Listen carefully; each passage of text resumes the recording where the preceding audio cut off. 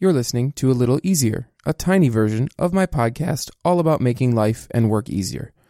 I'm Anthony Wagner, and this week we're talking about SMART goals. So if you're a type A person like I am, you probably have heard of SMART goals before, but in case you haven't, or in case it's been a while, I thought I would recap what SMART goals are and why they are so helpful. So SMART is an acronym.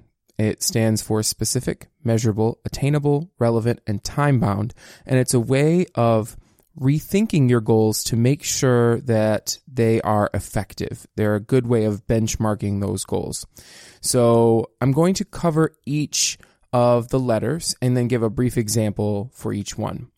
So let's start by working through an example. We'll look at this initial goal to save more money. So that's an okay goal, but there's a lot of work we can do to make it better. So let's go back to the acronym SMART and start with S, which is specific. And this goal can definitely be more specific. My first question is to save money for what?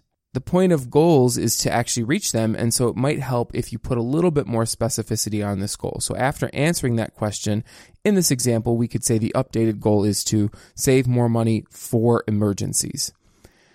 Then on to M. This is a really important piece of a SMART goal, being able to measure the goal and your progress toward completing it. So you need to be able to, hold some kind of a ruler or yardstick next to it and say, yes, I'm making progress. No, I'm not. Yes, I'm there. No, I'm not. So the question I would ask in this case is how much money should be saved? And I would add to the goal, save $1,000 for emergencies.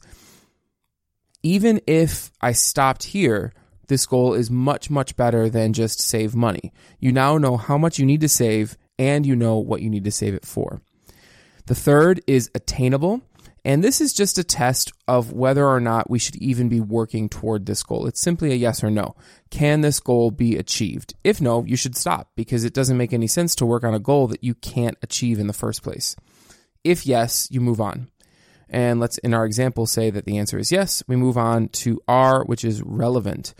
And this step, I think, confuses people sometimes, but it really doesn't have to. It's just another yes or no question. And it's, should we even be working on this goal? Is it relevant to what we're doing? And if the answer is no, again, we should stop. In our example, the word should is really the important factor. Is this the right time to save money? Can we afford it? Do we need more savings? Should we be working on this? So let's say yes and move on. And finally, we're on to T, which is time-bound, and it's sometimes written as timely. I like time-bound better because it better suggests that you should be thinking about a deadline. It's bound by time.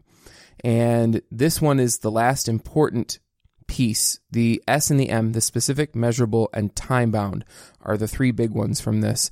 And the question needs to be, does our goal have a deadline? And in this case, it does not. So let's fix it by updating it to read, save $1,000 for emergencies by January 1st. If you have the S, M, and T, that is an excellent goal. You just use the A and the R to benchmark your goal to make sure that you're on the right track with that goal in the first place. So I hope that this brief review of SMART goals has been helpful to you. If you'd like to read a recap of SMART goals, you can find it in the show notes at easiercast.com/little4. That's easiercast.com/little4. I'm Anthony Wagner, and in the words of Gretchen Rubin, I hope this makes your week a little easier. Bye for now.